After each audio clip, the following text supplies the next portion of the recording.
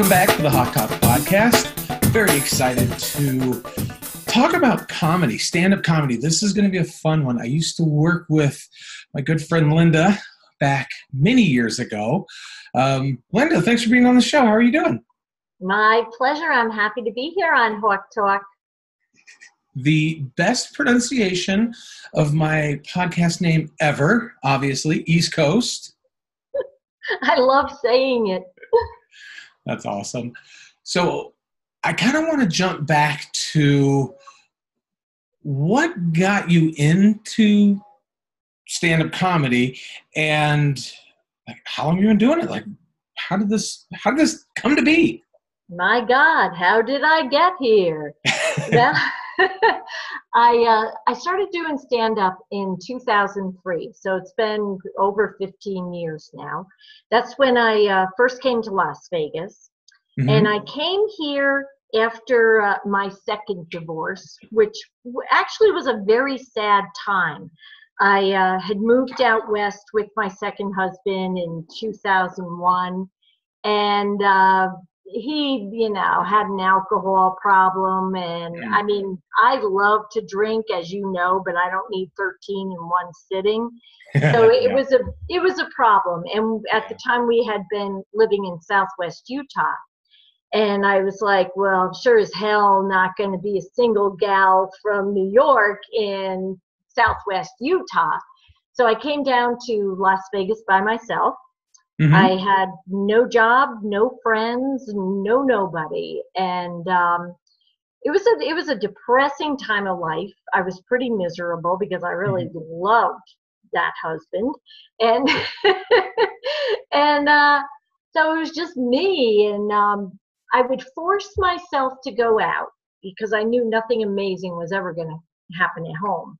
Right. So every Sunday night I saw in the in the newspaper or something back then, wherever I saw the listing that there was an open mic comedy. It was before Facebook.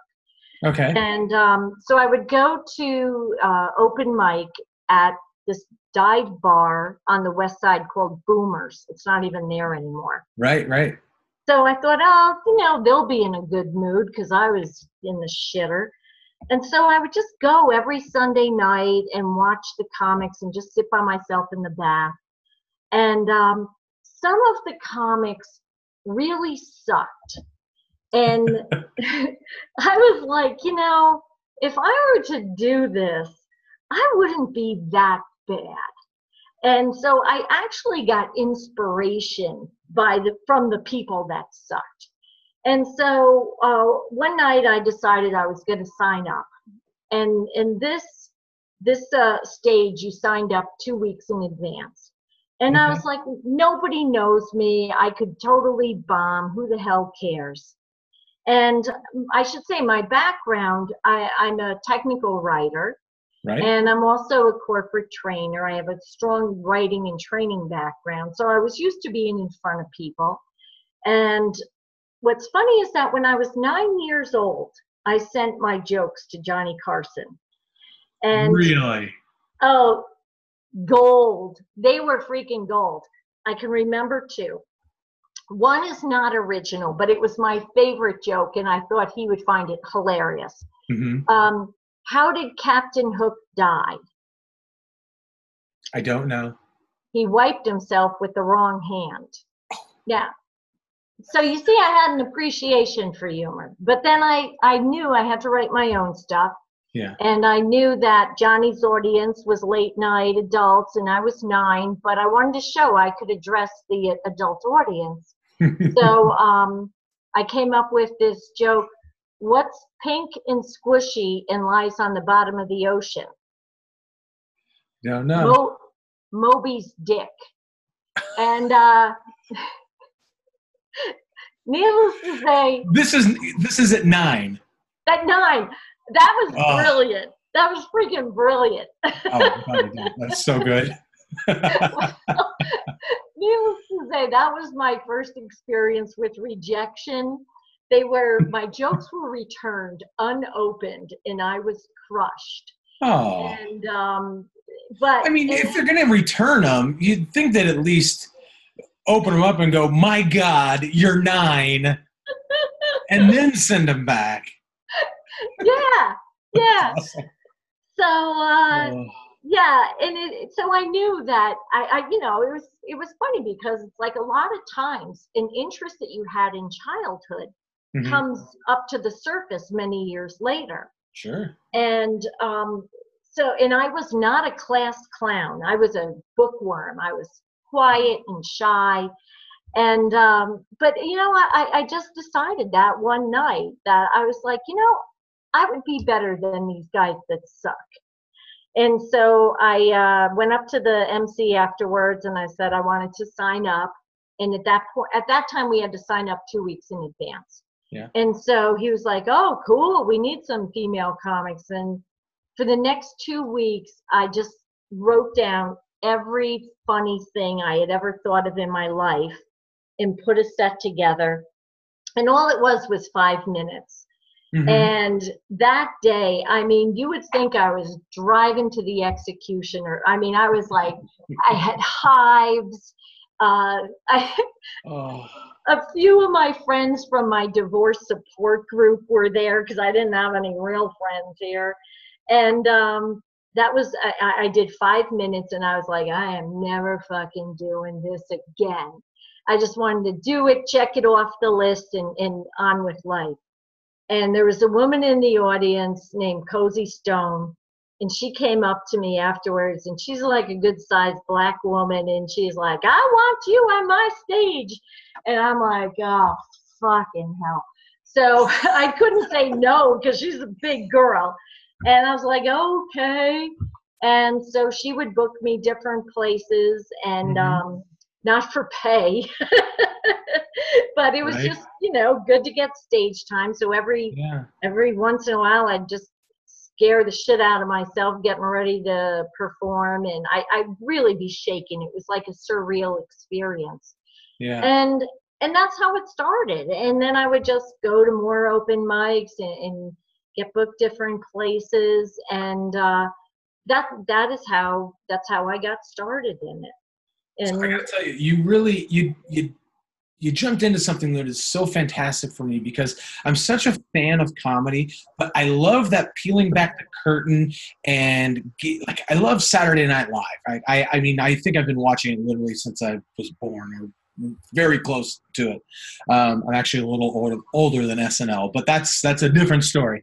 But I read a book one time that was like just these little snippet interviews from people throughout the cast from like all of that period. And so kind of getting that look behind the scenes is really interesting. So like you telling me that so many of these people, when they're working on like a 5-minute set or a 20-minute set, like that's months. It's an eternity. Forever. And you're like, screw it. I'm going to just do it in 2 weeks. Let's go. That is like, I love that. That is so great. That's like you said, it's that, you know what, screw it. I'm going to just go do this. If I'm ever going to do it, now's the time. You're not bringing like 1,000 friends from work and all of that shit. You just screw it. I'm going to do this. It'll be a one-time thing. That is glorious. I love that. So she says, I want to start booking you. Yeah. How much time did you then start devoting to like writing, or at the beginning was it really just the screw it, I'll just put something together and just kind of go, like, were you doing the same set or were you kind of like constantly writing? No, well, back then I didn't have a job, and I do have a day job, and I've had, as you know, because we work together, I've always had a day job, since like 2005, I guess. It did take me a while to get a job here, but I had time to write, and I wrote a lot, and I kept a journal because I didn't, I was by myself, and so I think it's important that when you're going through phases of life where things are really sucking, it's better to get your shit down on paper, get it out of your head, and then have it on paper, and then you're not carrying it around with you anymore. Yeah. So I was doing that kind of writing, and and I would find funny things to say, even though I was really sad and pissed off. There were still some funny things. So I was writing constantly, And eventually what I found is that I had a body of work in my journal about starting over alone in Las Vegas. And I mean, I was like 45 or 46 at the time. I was in my mid 40s, so I wasn't a kid starting comedy. You know, I wasn't in my 20s. And oh, another thing that I did during this time to cheer myself up, what everybody does when they're feeling down, I became a hospice volunteer. So whoa, that's like super cheery. I know. Well, it's funny because I became a hospice volunteer back east after my first divorce. And then when I came out here, I'm like, you know, somebody will appreciate me in the hospice. And I was like, obviously I'm not good with long-term relationships. So fuck that. You know, they got 6 months to live. You know, I can keep it together and stay on their good side that long. So, so I would just like write my daily stuff in a journal and go into the hospice and looking for a job. And then I looked at all the stuff that I had in my journal and I was like, you know, I was starting to do comedy more and I was getting friends and I thought maybe somebody could like learn from this experience. Yeah. And so I decided to write a memoir. And now a journal does not make a memoir. Right. And I knew that I had to craft it. And so I joined the Henderson Writers Group and I became very active in them and with them. And eventually I was vice president for a few years. And like with their help, I put this goddamn memoir together and I called it Bastard Husband, a Love Story. And it really was a love story, but it was more like about love for myself and like going through this shit and coming out the other side and doing exciting things and challenging myself and writing that book was part of it. Yeah. So, yeah, I mean, I always wrote and then I got the day jobs and the writing went on the back burner and that's what happens, you know? Well, I'm kind of curious, did the writing and the comedy, obviously not the hospice job, that couldn't have been, but was the writing and the turning the memoir or turning the journaling into a memoir, was that helping with the depression? Was that part of the catalyst of kind of coming out the other side of that? It was. Actually, the journaling helped keep my spirits up because I could get the shit out of my head and onto the page. Yeah. But then when I decided to write a memoir, that's a craft. There's a craft to writing. Oh, sure. Yeah. And so by then, when I decided to write the book, I was really in a different place, and fortunately, because the book is really funny, it's not depressing or anything. But like people say, oh, I bet it was really therapeutic to write this book, and it was like, really, no, it was therapeutic to get the shit out in a journal. Writing the book was like any kind of writing project. Yeah. And so, and you know, like I said, I'm a technical writer. And well, part of what I do is technical writing, but that's what my education is in. And believe it or not, like being a tech writer has helped tremendously in writing comedy. Really? Because, oh, hell yeah. And in all of my creative writing, but, you know, writing my memoir, I've had a couple of stories in the Chicken Soup for the Soul series, but being a tech writer, it's economy of words. With tech writing, you're writing to a busy reader who needs to get in and out of a document because they're doing stuff. Right. And it's the same, like, say, with comedy. You have your setup, you have your punchline, and you have to get there in as few words as possible. You can't, like, take the long way around to get to the punchline because then there's no punch left anymore. Yeah. So having a brain that's trained to be a tech writer has actually, I think, helped more than if I were a creative writer. Does that make sense? It does. Actually, I mean, it really does. Again, I told you, I really like that kind of the behind the scenes stuff. I don't know if you ever watched the series, the Jerry Seinfeld Comedians in Cars Getting Coffee. Oh, yeah. Yeah. I've literally watched every single episode. Even if it was somebody I don't care for, I watched the episode, and I feel like I learned something about comedy and about the process on every single one of those episodes. And yeah, it's things like that where the things that are the most beneficial to anybody, any job really, isn't always the thing that is the most obvious, isn't the thing that you think it's going to be. It's kind of coming at it from a different angle. And I really like that. That's really interesting. Well, that's at the bottom of comedy. There has to be an element of surprise. Mm-hmm. If there's no surprise, there's nothing's funny about it. If you already see it coming, it's, yeah. Yeah. So what's your writing process like now? Oh, God, I don't do enough writing now. Okay. But the process is still the same. And actually, I just quit my day job, and I'm going to be leaving there mid-July to focus more on writing. I want to write another book and do more comedy. Mm-hmm. But the process of writing, they always say that you have to put just got to put your ass in the seat. Yep. And you got to sit down and just write something.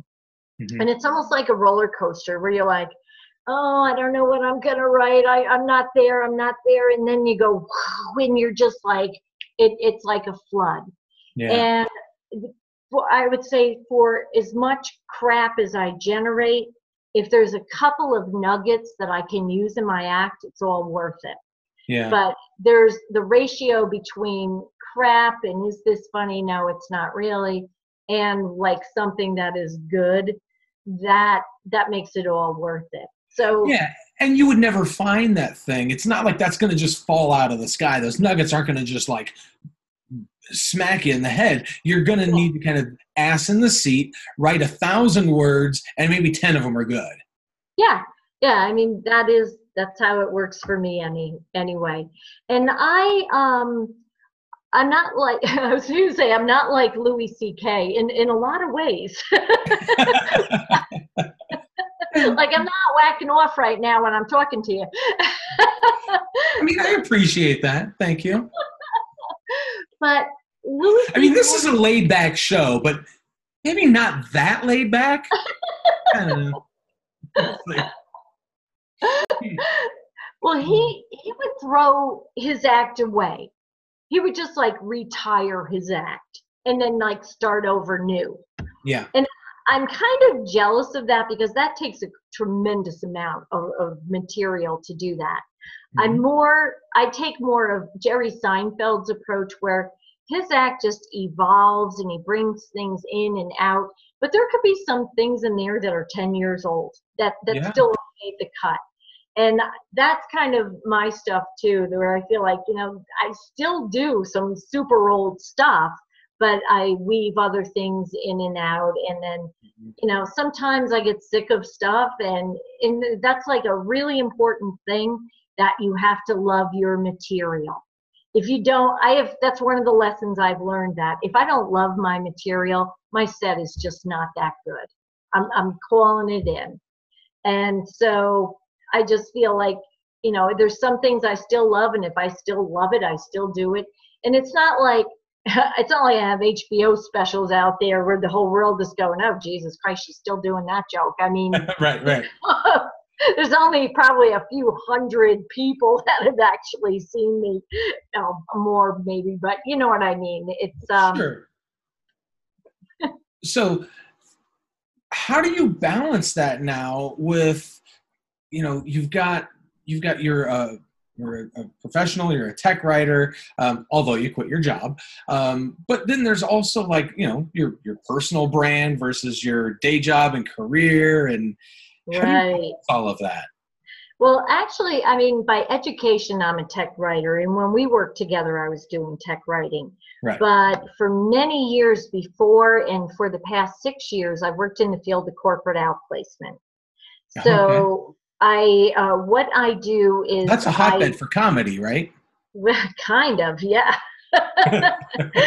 It is. So I work with people, and they're mostly management, executive level people who have been, there's a lot of euphemisms in the business, but we'll say displaced, laid off, fired, whatever.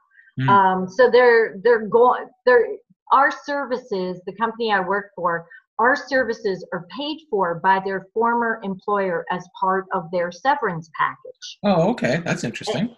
And so I've been in and out of that field since 1987. So I consider that like I'm a career strategist more than anything, but I write a lot of resumes, and I have to be a good tech writer to do that. So, so as far as balancing, the way I balance it is when I'm on my stage name, my author name is Linda Lou. And that is the Linda Lou brand. And then I have my quote professional brand, but I only like fake the professional part even on a good day. And that's Linda Maloney. And so I keep the two brands as separate as I can. I don't let my clients know. I mean, they know I do comedy, and if they ask to come see me, I say that's fine. But a lot of what I say on stage is politically incorrect. They're swearing, and so they're definitely two different brands, but I'm essentially the same person at the heart of them. It's just that at work I don't swear as much. So. As much, right? We just kind of. So, what parts? So you do this? I mean, part time. I mean, this is not like a career path for you at this point. Is that the comedy? Yeah. Yeah. No, I do it for fun. But it's something that, after I'm done with my day job in July, I'm still going to do resumes on the side and career consulting by myself, but it'll give me more time to do more comedy. And I've never been able to really dive into it because I've always had like jobs that took a lot of time, and this most recent job was just like really getting me out of balance. And I thought, when your job consumes every bit of you, there's something wrong. Plus, like I had to go on blood pressure medicine, and then it doubled. So I'm like, yeah, fuck that. Money's nice and all, but if I'm dead, it's not going to do me any good. Hard to spend it. So what is going to go into kind of being a stand-up comic? Like, booking shows, and do you have a manager, travel, all of the bullshit that kind of not being on stage and not writing? Like, what's that element? There's a lot of, and this is one of the things that I really haven't done because of my day job, and I'm old, but I mean, I'm 61 now. And so it's harder for me with a big day job to hang around the clubs and network and try to get FaceTime with the bookers. And so I've never really done that, but I do know comedians. And so I would say it's super important to network and to get on like the stages above the open mic level, and then, the stages above that. And then as you just keep doing it, you make more connections and people see you, and then you kind of go up a level. And Vegas is hard because there's so many outlets for entertainment here, and there's so many, so it is a hard market. But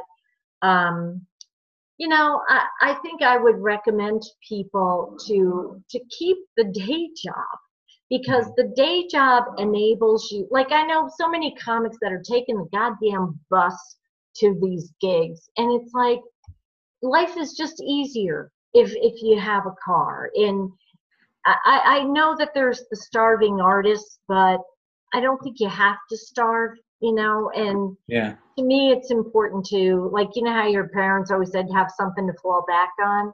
Right. And so, I mean, that's kind of how comedy's been a side hustle for me. And that's fine where it's been fitting in my life, but I do want it to fit in a little bit more. Good. I like that. And I think you also kind of point out maybe there's kind of let's say kind of two different types of comics, and actually there's probably a lot more, but I'm going to just go black and white, two types, where you might have somebody who's young and with the idea of, I'm going to do this as a career. And it sounds to me like that was kind of never really in your plan. Well, first off, obviously when you first started, you're like, screw this, I'm doing it once. But was there a point where you thought that it could turn into like, I'm going to do this for a living? Like, was that ever a thought? No, because I wasn't young when I started comedy. I was 46. Right. So I never thought of it that way. I think of it more as something to do later on in life where it becomes more prominent. But no, I really never had aspirations because, and quite honestly, I wasn't willing to live on a shoestring like that. Yeah. And that was just my personal choice. So I've always done as on the side as I could, kind of around my day job. Yeah, and I think that that's kind of an important distinction to make when you're kind of getting into something. Like, you decided to kind of take this and turn it into it's a hobby. It's something that you do, which is great. And what I love about it is you've kind of taken some of the elements of what you're good at work and figured out how those apply to your hobby. And so you can do them in kind of a fun way. And I think that's really cool. And I think that's super important for people to understand as well, that you could do stand-up comedy. Actually, I know a guy, his name is Ryan, and one of his, he has basically put it out there on the internet that by the end of, I think either by the end of summer or maybe by the end of this year, he is going to put together a set and go do open mic. And he's terrified by it. I am definitely going to send him this recording. But yeah, I mean, it's not like he's going to quit his job. He runs a company. He's not going to just quit that.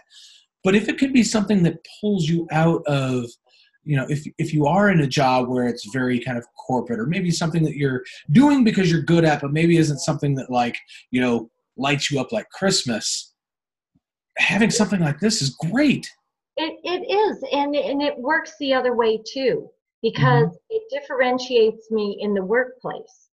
Because when I'm doing training at work, I always focus on the training objectives and make sure that everybody knows what they're supposed to know. But I'm like way more fun than they ever expected. And which is going to be engaging for them, and they're going to actually be paying attention rather than going, oh shit, here we go with another one of these presentations. Yeah, it's like there's no fucking PowerPoint, and they love it, and they're just like, the clients love me because I'm fun and I'm funny, and so it can like seep into that stoic corporate world where they don't expect it. And they're like, geez, I'm really glad that I came to you. And I'm like, I am too. This wasn't painful, was it? And we have fun. So, and I've also, I've always put that I do comedy on my resume. And the company where we worked together, I got that job because the guy who hired me there, on the interview, he just wanted to hear about what I was doing in comedy. And I was like, okay. And then I got hired. I'm like, well, I hope he thinks I'm a good writer because he just wanted to know about the comedy. So it's something that differentiates you in the corporate world as well. That's awesome. I wish I had known that years ago. That's a great story.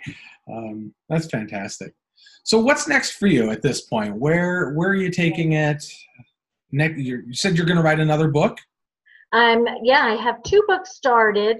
I'm not sure which one I'm going to have the passion for, but I'll know right now. As you know, MGM just laid off a whole bunch of people, so I'm working with those folks right now at work, and I'm like super, super in over my head.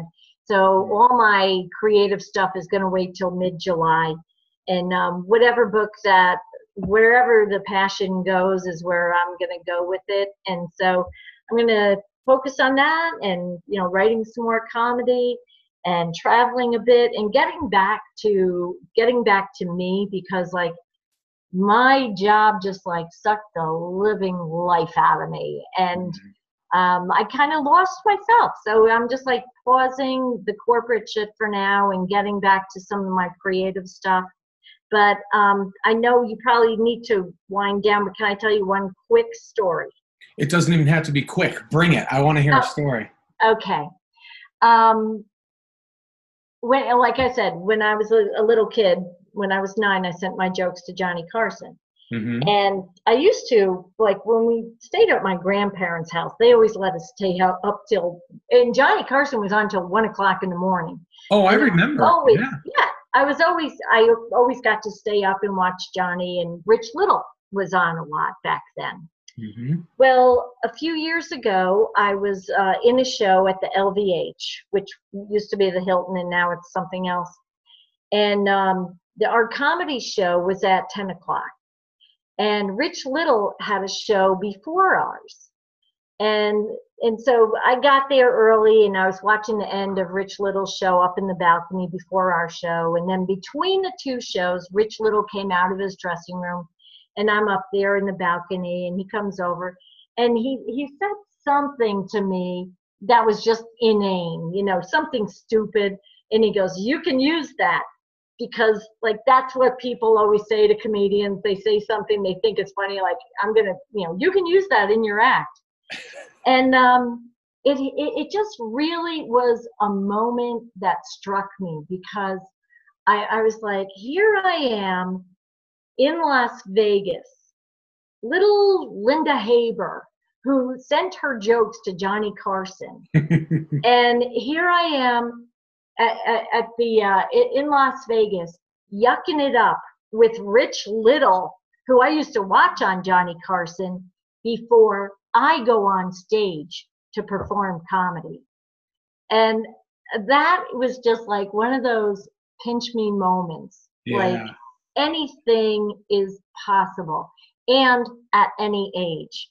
And, you know, Joan Rivers was still doing comedy in her 80s, and I hope never to retire, maybe when I'm 93.